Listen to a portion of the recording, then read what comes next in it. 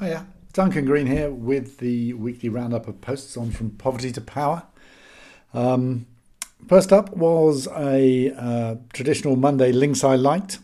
Lots of good things, lots about the vaccine at the moment, vaccine justice, access to vaccine, the people's vaccine. The thing I most liked was actually Dolly Parton singing vaccine, vaccine, vaccine, vaccine to the tune of Jolene, Jolene, Jolene, Jolene. And she had, she just wrapped it off in this amazing voice. And I wish she'd do a whole song about vaccines because I think it could really help get people to get over vaccine hesitancy, which seems to be one of the big things at the moment. There was also a really interesting read for people of my generation, especially from Naomi Hussain, on the 50th anniversary of the Concert for Bangladesh. So 50 years ago, George Harrison agreed, after being lobbied by his friend, the sitar player Ravi Shankar, to organise a benefit for Bangladesh. It was one of the first ones that had ever been done like this, with kind of global superstars singing for for the famine that broke out after the war in Bangladesh, the War of Independence, where Bangladesh broke off from Pakistan. And my big brother had it, and it was this kind of strange orange album. I remember it with a picture of a starving child on the front, and lots of vinyl inside. And so it was really amazing to read the story of that concert in Naomi's blog. Quite a long read on Medium. And it was almost, and even at the time, even the name Bangladesh was new because it was East Pakistan before then. And George Harrison and his friends kind of sang Bangladesh into existence. And it was a beautifully written piece. Naomi writes really well, but also just it kind of very evocative of the period and 50 years ago. So Bangladesh has been there for 50 years now. Second post of the week was a really nice post by a cartoonist who, it turns out, can also write really well. Pat Burns is one of the New Yorker's star cartoonists. And he got in touch with me because he's now working with Pablo Suarez, who's a friend of mine who's doing a lot of work on humour and social change. And he helped me organise the Corona cartoon competition last year, which was one of the most read posts of the year, and wrote a really good post on the role of humour to go with it. This time, Pat Burns was reflecting on the 80th anniversary of a historic cartoon and what it tells about social change. So the cartoon is, it's very hard to describe cartoons in words, but it's a archetypal bureaucrat walking towards the camera. Behind him, two planes have crashed into the ground and everybody's rushing towards the planes.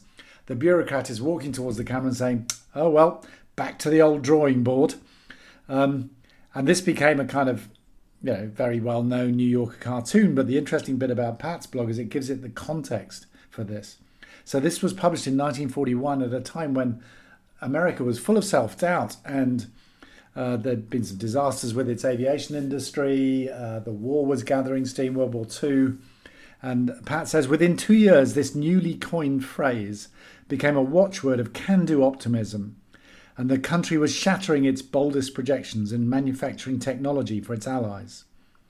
So as he says, ideas have power, especially when everyone gets to experience the power of having them. And that's where cartoons and humour come in, because everybody can laugh. You don't have to have a PhD to laugh at a joke.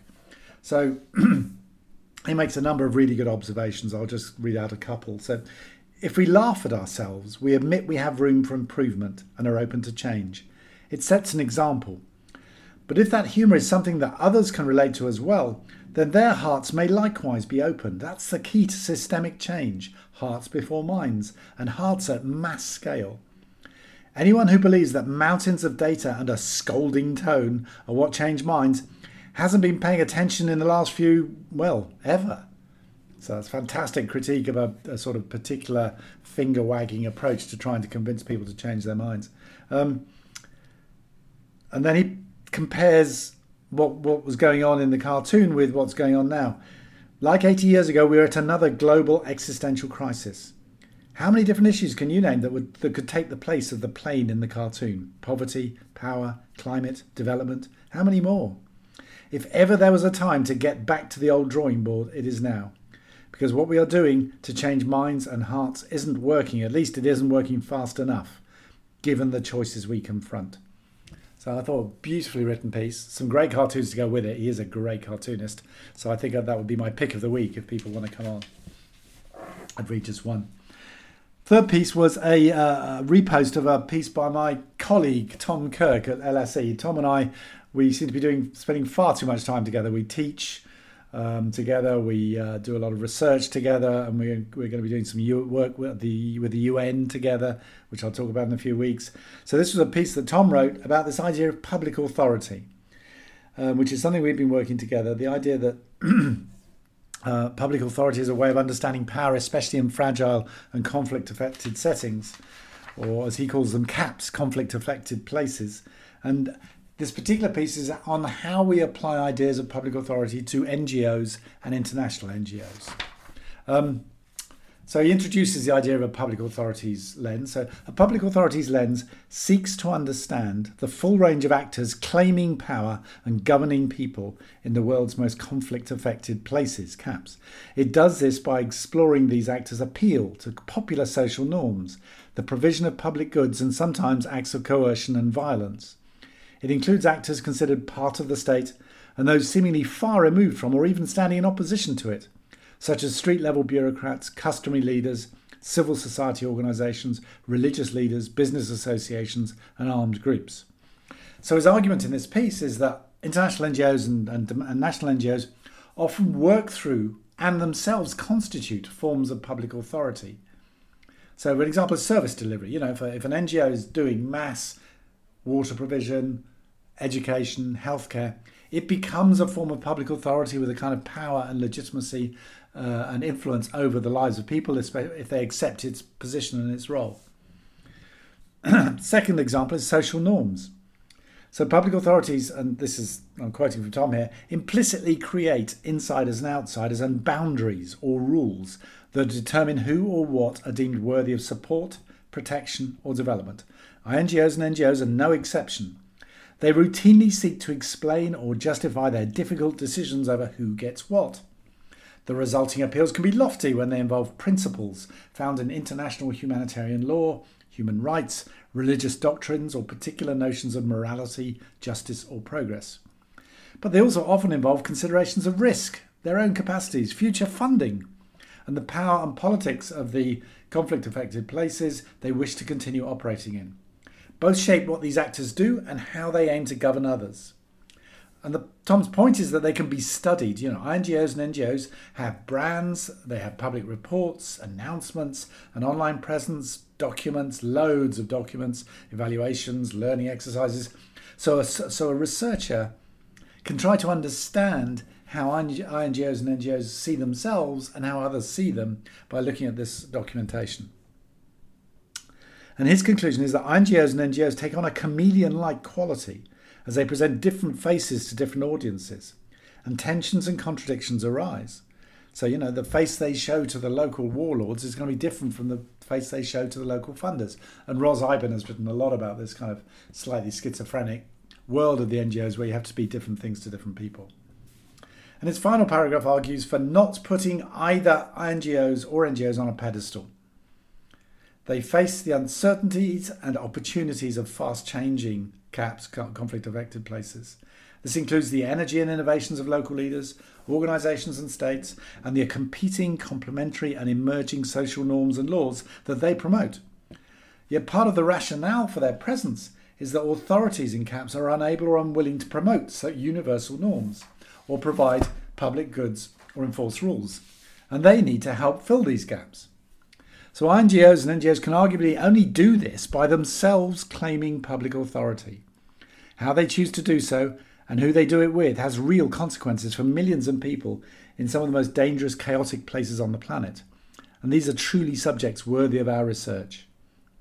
So the overall point is in these really conflict-affected places, NGOs and international NGOs are particularly important players, so important that they actually become part of the language of power, part of the landscape of power, and therefore they should be open to research. And Tom and I have been doing some research, which I'll talk about in due course. Final post of the week was a kind of feel-good, finish the week on an up piece, a historic legal victory for climate justice in France. So I'm really interested in legal activism. I'm not a lawyer, and I came to this late, but My understanding is that legal activism can be really slow. Some court cases take decades, very expensive if you have to pay for lots of very fancy lawyers. But when it wins big. And often it wins when it combines all that sort of litigation, legal argument with mass campaigning. So the example here is 4 French NGOs who in 2018 took a case to the French courts about their government's performance on climate change. And this is a post written by Amel Lecomte of Oxfam, France. So on February the 3rd, 2021, so a month ago in Paris, a landmark ruling found the French government at fault for failing to take enough action to tackle the climate crisis. The case was launched 2 years previously by 4 NGOs, including Oxfam France. This decision should serve as a warning to other governments to keep in line with their public commitments and do more to tackle climate change. A second ruling is expected by the summer, in which the courts could compel the French government to take further steps to reduce emissions. So this is massive. This is using the courts to make governments keep their promises rather than just think they're just hot air. You can do whatever you like once you've made the commitment. You don't have to fulfil it. The interesting thing about this is the scale of the mass action. There were 2.3 million people signed the petition when the action was launched, when the legal action was launched, and it's not just France. So I'll finish with the last couple of paragraphs from Armel's piece. The case is part of a growing global movement. All over the world, citizens are taking legal action to force governments to act on climate change. The number of climate litigation cases has doubled since 2017. And as of July 2020, at least 1,550 climate change cases have been filed in 38 countries. In France, we were inspired by Urgenda, a similar case in the Netherlands, in which the court ordered the government to ramp up its emissions reduction target. And it's great timing because the ruling comes as many countries are preparing more ambitious targets to reduce emissions as required by the Paris Agreement, and they're all coming to Scotland in November 2021, COVID permitting, for the UN Climate Summit. These are known as Conferences of the Parties, COPs. So this is COP26, the 26th of these in a row. And a recent UN report reveals that current national targets fall far short of the cuts needed to avoid catastrophic global warming. So legal action is it's not going to solve everything, but it's a really useful arrow in the quiver. It's a really useful tool for activism. And I think the example in France really gives some food for thought in terms of how the law can be used to push these wide, massive and incredibly important agendas. And on that upbeat note, have a great weekend. I'll talk to you next week.